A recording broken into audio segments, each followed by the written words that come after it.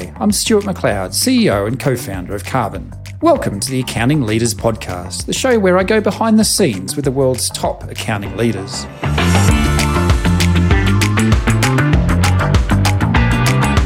Today, I'm joined by Stefan van Duyvendijk, the Accounting Operations Evangelist at FloQast. Stefan is an accountant himself and worked at Skullcandy, KPMG and Kodiak Cakes before joining FloQast. He's an experienced controller who has consistently nurtured finance professionals and improved accounting processes throughout his career. It's my pleasure to welcome the Accounting Leaders Podcast, Stefan van Duyvendijk. Well, do the obligatory post-COVID introduction. Where do I find you today? I'm located in Salt Lake City, Utah. Oh, okay. Yeah. What about you? Incline Village, North Lake Tahoe, Nevada. Oh, very nice.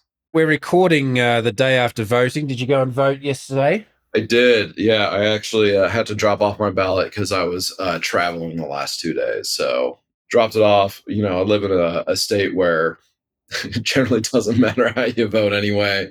There's such a large majority that you're like, well, here you go, I guess. But I was yes. No. Okay.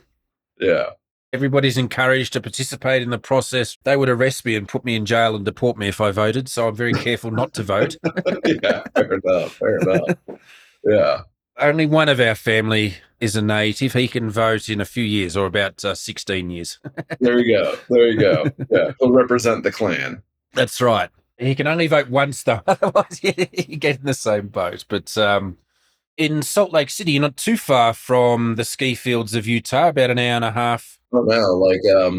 The closest resort would probably take me from where I live near downtown Salt Lake, probably 25 minutes to get to work in Park City, Utah.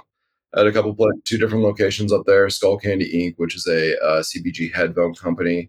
And, we were one bus stop away from the closest resort. And then I also you worked at Kodiak Cakes, where it was like maybe a 10-minute drive to the closest ski resort. So you could, I would go here and there at lunch, or, maybe go into work late that day and work a little bit later so I could catch some powder tracks in the morning. So it was pretty nice. What's your resort of choice at Park City? Park City itself, there's a couple around there. There's 4 on the Wasatch Front, which is in Salt Lake, and then there's 2 in I guess 3 in Park City. But I usually ski canyons just due to convenience and knowledge of the terrain. It's a lot of, not a lot of locals ski it, and it's a relatively large resort. So if you know it well enough, there's like powder in the trees days after a storm. You can just be like, yes, yeah. It's a bluebird day and I'm up to my chest in powder. So I don't really know what could get better than this. No, there's not much better in life, I reckon. We have our local resort is a little bit like that. You just, some of our best days, powder days, are just, you can ski all day, at least a day, mate. Maybe more if you're lucky, where it's still untracked in the trees, and it's so much fun. And like the Epic and the Icon resorts, get skied out by about 10 to 9, some idiots are hiking up at 6 a.m. Well, it's pretty funny because, even if there's a few tracks, and it's generally pretty good, and there's a few areas that the diehards hit once or twice, and they put a few tracks in there, and they're like, it's no good anymore. And you're like, there's plenty here still if you're just willing to enjoy it. I maybe had a foot where I went through someone else's track. I'll take that deal. Yes, that's right. So especially if you've got a chairlift at the bottom, it's better than we do some hiking and where you earn your turns and stick the skins on and uphill you go. And of course you can, the reward is, your own line, of course. Yep. But you get fit doing that. It's hard work some days, pushing uphill. Well, Stefan, we should talk about work. Tell me about FloQast and how you came to the company and your journey. Sure. So FloQast is a workflow automation platform. Humble beginnings, the 2 of the 3 founders are accountants themselves. One of them, worked in public accounting, got out of that, was working at a company where he was helping with the close, and it was just such a painful process. He was at Cornerstone and doing revenue recognition, all this stuff. The CEO, Mike, he worked at Cornerstone on Demand, and he was helping them with the revenue recognition, helping with their close. And like most of us have experienced going through that process, it is painful, right? There's a lot of communication breakdown. There's a lot of perception breakdown. There's a lot of misalignment. And it's just always this like hero's journey to get through the close. And so, without any of the heroics, right, exactly. Yeah, the I didn't go thanks. into accounting to be a hero. Yeah, Yeah. No parade at the end of it each month. yeah, yeah. I was like, no, actually, that was the furthest thing I was trying to be when I chose accounting as a career. That was kind of the humble beginnings of FloQast, is just a fed up accountant saying, hey, we can do this differently. And so they built a workflow automation platform out of it, and it's gone through some iterations. And back in, I believe, late 2019, I was at Kodiak Cakes. I was a corporate controller. They were growing rapidly as an organization, and the accounting manager there and the CFO were there like, hey, have you heard of this accounting workflow automation tool? And I was like, no, I've heard of competitors, but I hadn't heard of that specific one. And I really didn't like any of the competitors, so I wasn't really all that interested. We don't have to skirt the issue. Did you try Blackline at your old company? I hadn't. I'd seen companies when I was an auditor that were using Blackline or using very similar tools, and they weren't successful. They weren't actually adopted. People were bypassing the systems. It made honestly the audit more difficult because the controls they told you were in place weren't actually effective. So now you're trying to make up these mitigating controls so that they actually you have a control environment you can test. So I really wasn't all that interested. And then they showed me a demo of FloQast, and I was like, oh my gosh, this is like exactly what I've envisioned. I had actually tried to build something similar at Skullcandy, but I'm not an engineer, right? And the people they had on staff, What did you try and build it out of? we were trying to build like the most simplistic model of something similar. And I don't even know what their engineers are using. I just kind of like sketched something out. And they're like, well, if we have Right, okay. Pulled out the pen and paper and said, here, build this. yeah, that's exactly what I did. I was like, well, this is kind of how I'd make it look. And I mocked it up actually in Excel, and it looked very similar if Mike or Chris or Colin, the founder, showed you like their first version of what they had. What I had kind of like asked to be built was like the very first version of FloQast back in 2013. There you go. Meeting of the minds. Yeah, exactly. Yeah, I wish. I wish I had, had their vision and their drive back in 2013.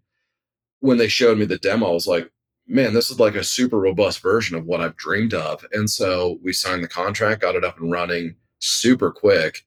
And it was super influential to the team. I was kind of blown away on how much it could change how the team ran, give us our insights. Some of it wasn't even information I wanted to hear because it let me know that I was the one that was slowing things down, which is like, yeah, you're the bottleneck. you're like, oh, I'm the one that's slowing this down. I thought it was, well, shoot.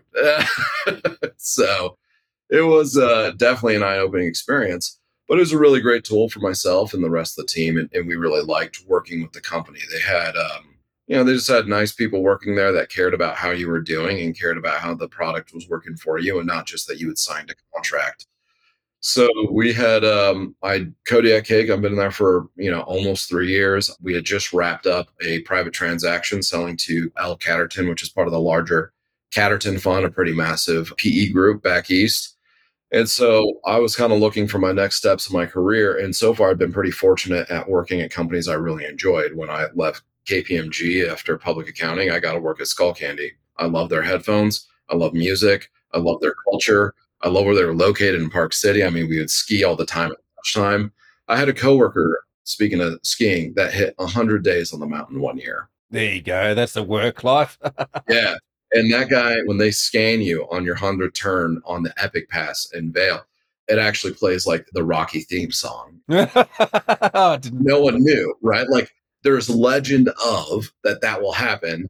And I have a video of my coworker Tyler, and I'm going up, and he's like, "Let's see if it works." And it plays it, and like even the person that's working the chair, the lifty, is just like, "Oh my god, this actually happens!" And it's like, "This is how cool is that?" 100 days. That's a good effort that winter. Yeah, I mean, yeah, man, that guy went every day of the week. I always kind of worked at places I liked and companies I liked. Same thing with Kodiak Cakes. Love the product, love the location, the culture, and everything. So when I was leaving Kodiak Cakes, I was like, well, I want to work with a company that I really enjoy the product. I'm familiar with it. So I let FloQast know that I was looking and, hoping they had something in the accounting finance space. And they say, have you considered marketing? And I said, not in a million years. I'm an accountant. And then they came back to me like, but you really should consider this evangelist role. And I was like, I don't even know what that means. So I'm gonna give you a hard pass. And eventually they said, well, just give us 15 minutes on a phone call and let us know what you think. And so that's kind of how they got their hooks in me and convinced me to go. So that's kind of what brought me into FloQast. And at the time I was looking to, maybe to get a VP of finance, maybe a CFO role at a smaller company.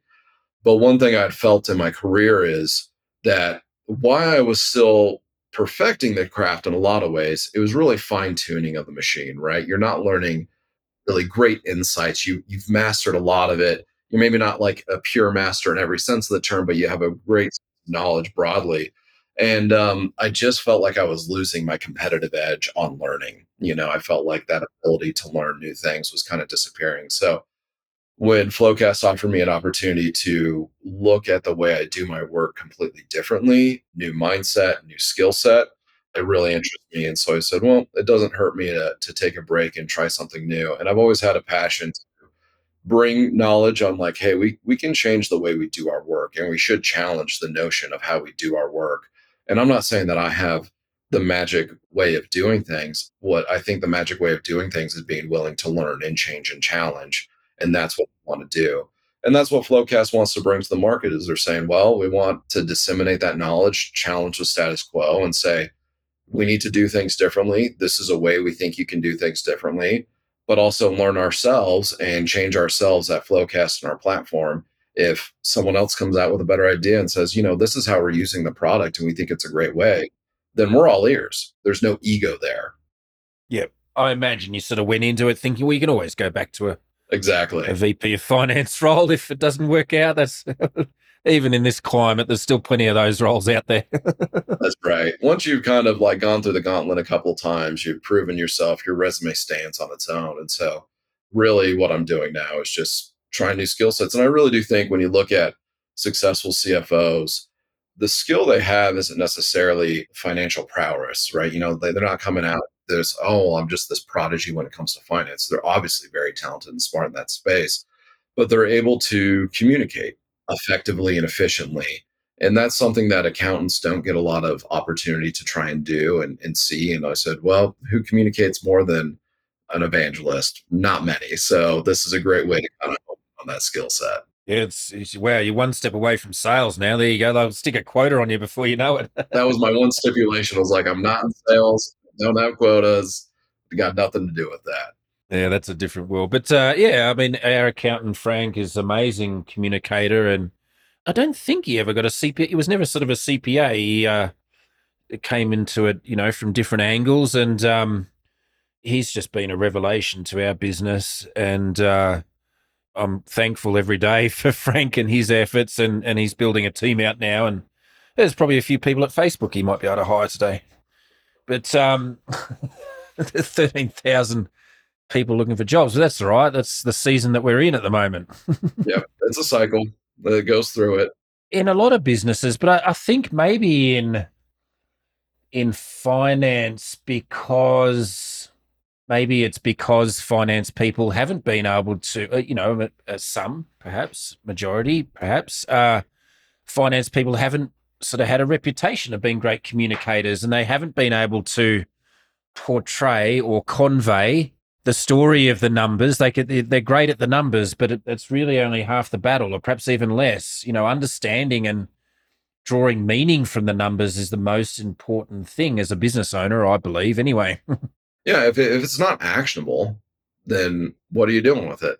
One of the things we talk about in some of our thought leadership is, we really talk about operationalizing accounting. And if you look at like a pure definition of operation or operationalize, it's just to measure and track the abstract, right? Which is simple. It's, that could be, you could apply that in any situation in life. You could say, well, I'm going to measure and track how fast I can run a mile, how much I can bench, my cholesterol. How many days you can ski? Yeah, how many days I can ski. But measuring and tracking doesn't really do anything for you unless you have the intention to change it. So we kind of like to change that definition a little bit and say if you're going to operationalize, you're going to measure and track something with the intention to change or improve it. That's where, accounting in the past is maybe they measure, maybe they track, but they haven't ever done anything with the intention of changing it. And that's where, as FloQast, we really want people to focus is is stop getting caught up just in like, well, I've achieved my goal because I measured the number. You know that I run. Closed in 10 days. Yeah, I Not, closed in 10 not days. 30. We made this much money or whatever it is. It's like, well, what's that mean? And what are we going to do with it? What do we want to go with it? And that's where, I really think, as I was alluding earlier, that the successful CFO knows how to take that and craft the story, right? And say, this is what occurred. This is what has happened. But then also write the narrative for tomorrow and say, and this is where we think it's going to take us tomorrow. And that's what really drives people and drives the action in the organization. You must work with a lot of customers and clients as an evangelist. What are some of your favorites? What if I say perhaps a client that's inspired you or that they've gone on a fantastic journey? Who comes to mind? You don't have to name names, by the way, but what types? There's a few journeys. It's always great to just flat out see when someone implements the tool and they're like, yeah, I reduced the days to close the books by X days, whether that's one day because they were only already at 5 and they got down to 4, which is an impressive feat, or whether they went from, 45 to 10 overnight. They're like, it used to take us a month and a half to close the books, which is just insane that people are going through that kind of pain. But what I really like seeing, there's a customer internally that's up in Alaska, actually. And what I love about her story the most is that it talks to the emotional side of things and the personal cost of accounting. And she has a quote, and I'll butcher it, even though I've read it probably 40 times this month. But she essentially talks about how there's all this burden at work. You work these late hours, you miss bedtime, you miss meals, you miss moments. And people don't talk about the fact that people can cry at their desk about this. The stress is so strong to get the work done that people are burdened to the point that they're crying at their desk. And she talks about how implementing FloQast, not the fact that she necessarily all of a sudden noticed, oh, I'm no longer crying at my desk. She said that my husband noticed things were better in life. He said, you're better, things are better. What's changed? And that it could actually affect a tool that she was using in work could affect her personal life that strongly, that she was all that stuff disappeared. And all of a sudden she was like, I didn't have this excessive burden on my personal life anymore. And to me, that's really important, is that I think a lot of times we forget that there's a personal and emotional cost to doing work in the same old way, the status quo, and not challenging it and saying, we don't need to live this lifestyle as accountants where we work super late hours, we're underappreciated, just trying to get to this hero's journey every month. And instead saying, no, actually, we can do this better. We can be strategic assets to the organization. And I'm not sitting there super frustrated at my desk every day. And if it's not you crying at your desk, right, it might be an employee. You just don't know it.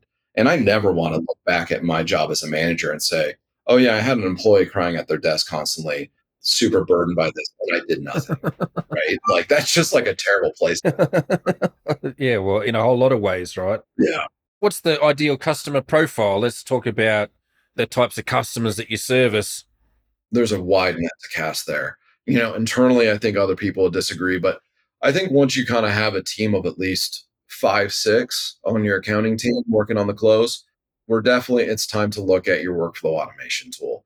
There's enough communication going on there. There's enough tasks being done there that it helps to have that workflow automation tool to help ease lines of communication, improve perception, and get the work done in a healthier way. But I think pretty much there's not a cap on the size of the organization that it can work for. Whether you're a large, decentralized, multinational organization, I think when I look at Skull Candy, we had, when I first started there, we had a lot of accountants in different countries because there's a lot of sales orgs in different companies, whether that's a GmbH over in Europe, or maybe you have an entity in China doing manufacturing, right? And getting all those accountants on the same page in different time zones with different statutory requirements is really difficult. And it'd been very helpful to have something like a FloQast there to anything in between. It's a pretty wide net to cast, but I think once you break that threshold of 5, 6 individuals on your team, it's time to use it. And then I think maybe only the most robust, complex organizations that already really have a really set process internally, they don't really deviate. So it's like you get some of your large manufacturers that are like, this is how we close every month. We've been doing it this way for 20 years. Maybe they're not going to see the same use, but I would actually challenge they could probably flip that narrative on its head and see a lot of use out of it. Yeah. They've probably got other issues if they've been doing the same thing for But, to get 5 or 6 people on your accounting team, you're probably, 20, 30 million and above of revenue, something like that, depending on the complexity organization. Yeah, I'd say depending on the industry, it could be anywhere from 25 to 50 million in that space. And that's about time to start looking at a tool to come in and help you. Or, in some organizations, you're still pre revenue, right? But if you're significant enough in your operations that you need that tool. So, you think about different healthcare, pharmaceutical stuff like that. Yeah. Yeah. There's obviously smaller revenue, higher complexity Yep. types of industries. That makes sense. What's on the agenda for 23? Are you guys growing strongly and looking to expand countries? What's the strategic plan look like? Yeah, strategically, we're all of the above, right? We've seen tremendous growth in our business. It's been really great. And it's really fun to be in an organization that grows in that way. That's one thing that was exciting about Kodiak Cakes. That's one thing that's really exciting about FloQast is just, like when you see the new logos coming in there and everything, names you recognize. But yeah, we're definitely expanding our presence globally. We opened up a UK office a couple years ago, and that's done really well. Expanded into the DACH region, stuff like that. Looking down into probably, if I had to guess, like Australia and New Zealand are pretty high on our list. Don't go there. Those people are weird, I reckon. There's a reason you left. That's right. Don't tell mum. Yeah. But I think, expanding our presence in some of those really easy to reach because just to the language barrier, right? It's like, well, Yeah, just change the Z's to S's. You'll be right. Turn the dates around. Don't forget to change the dates. That's right. And so it just makes it really easy to kind of expand, to launch and expand in those regions. But we've seen some good success in the global market, and we really want to bring our product out there. This is my personal opinion and kind of what I've seen is in a lot of cases, the US is very forward thinking when it comes to financial reporting and financial processes. And so it's really fun to kind of bring some of this stuff to the broader, or, different countries and everything, because you can really impact the way they look at their financials, period, right? It can be even more impactful to them. And then, I think as far as product goes, we have, I don't want to like let the cat out of the bag on too much, but we definitely are launching some really neat product in late Q1 on the platform that'll really impact the way people do their compliance side of the house that I think really rounds out the platform quite nicely. The competitive landscape is not too dynamic, I would say. I mean, ours isn't either. It's sort of doesn't change, rapidly because not everybody wakes up in the morning and goes to Y Combinator and wants to start close workflow software or practice management for that matter. But Blackline is probably the most well-known in your space and a phenomenal story of the founder, Teresa, and one of the very first women to found a company and take all the way to IPO. There's probably good and bad things about, and we find the same thing. It's like you got to keep innovating to stay ahead, but also adoption in the market can be frustrating sometimes as well. The accountants aren't by nature the most progressive all the time, right? So what do you think it is that drives the founders to better, to grow, to innovate and those kinds of things? Within FloQast, I think what really drives us is, our founders are accountants, right? Two of the three founders are accountants. They've lived this lifestyle. They know the pain intimately. And a lot of times, and if if any listeners like interested in some very, a little bit of light casual reading, we've done some surveys recently with different CFOs and everything.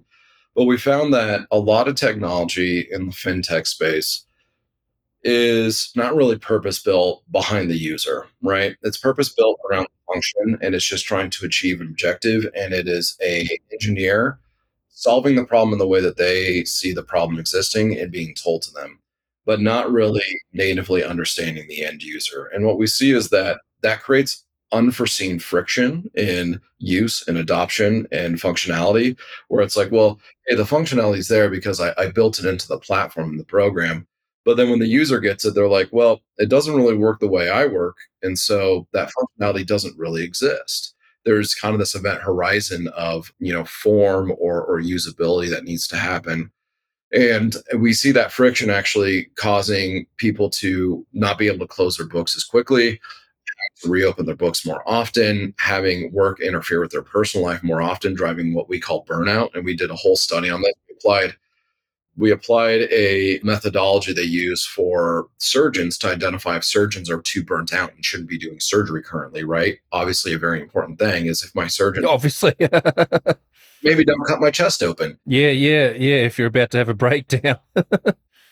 Well, a very stressful role, right? Like, yeah, I understand the analogy, or it's not quite an analogy, is it? It's the similarities between the constant pressure to perform. Yeah. We kind of use this methodology, the Maslow burnout inventory, and we applied it to accountants. We found out that accountants as a whole in the industry are significantly burnt out, right? It's driving poor reporting, right? And it's like if you have poor reporting, you have poor decision making, period. That's just how that works. If you have bad data, you can't make a good decision off of it. And we kind of got into the drivers of that. And we found out that technology is one of the big drivers of that and adoption of that technology and how it's used. So what really drives innovation at FloQast is that we will really focus around the user.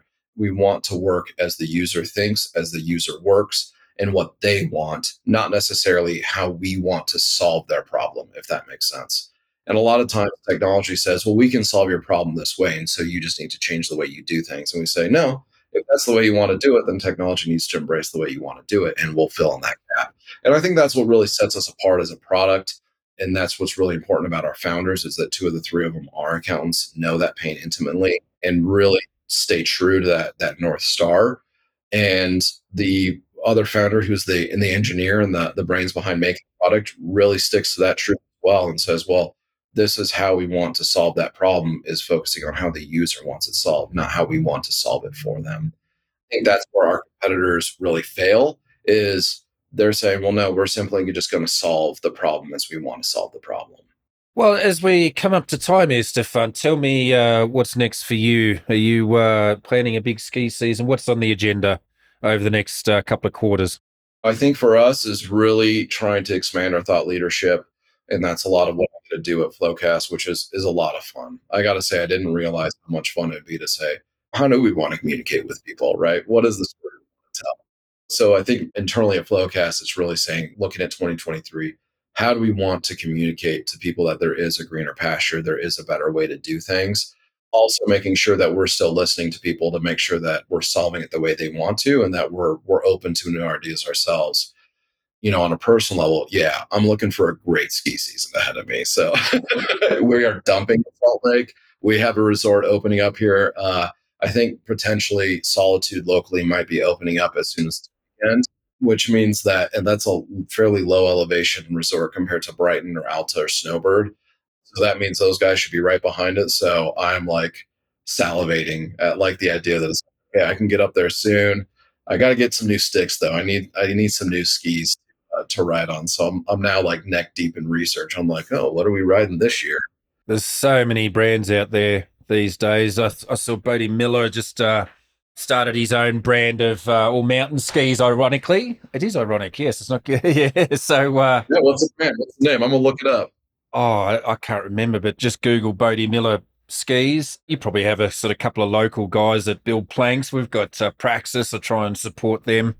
Yeah. It's snowing out the window as I speak, so I might don't tell my my colleagues, but I might go and sneak out, put some skins on, and go and sneak out the Savo. And but Mount, our local, is opening on Friday, so I'm gonna be up there. Mount Rose. Yeah, nice. I need to get out there and try it out. We're looking at right now. I'm kind of in that place of like, how many ski trips can I fit in this season, and where are they going to be? I think Steamboat might be first, but I need to get out there and get the sea legs back on me, so to speak. So, well, there's plenty of companies up and down the western seaboard that you can come and visit and put in some days. Yeah, definitely will. But yeah, that's what's on the horizon for me. It sounds like it's the same for you. It's just getting those turns in. Yeah. No, I'm pretty stoked. It's I mean, I hope, last year we got some snow early, and then we got a big lot at Christmas, and that was about it for the year. So I'm hoping that it's a little bit more consistent, but humans have managed to fuck up the climate considerably, and so we're at the mercy of our own stupidity. So there you go. Yeah, I don't know if you know, but the Great Salt Lake, yes, may no longer be a lake soon. That's how like low it is. Yeah, That's a significant issue. I was reading about that. That's a massive issue for the area. They say that there's a lot of like arsenic dust at the bottom of it, and it dries up, that's just going to blow into the local climate. And like, it's like, okay, well, Tahoe's looking nice, so you might get a new neighbor out of me. That's right. Utah, you've got a bit of payroll tax, don't you? So come to Nevada and help support the local economy and skip out the payroll tax. It's quite a nice bonus. Yeah, that Mount Rose area is looking pretty good. I have a coworker that's over there as well, so I'm hearing good things. I might need a visit one of these days. The skis are up at the local ski shop, getting their yearly tune and, getting their first tune of the year. And out we go. But Stefan, thank you so much for your time today. It's been wonderful to catch up and talk a tiny bit of work and more skiing, and I appreciate that more than anything. Well, if you end up in Salt Lake, let me know. We can get some turns in. Sounds great. You have a great day. Cheers. All right. Pleasure, Stuart.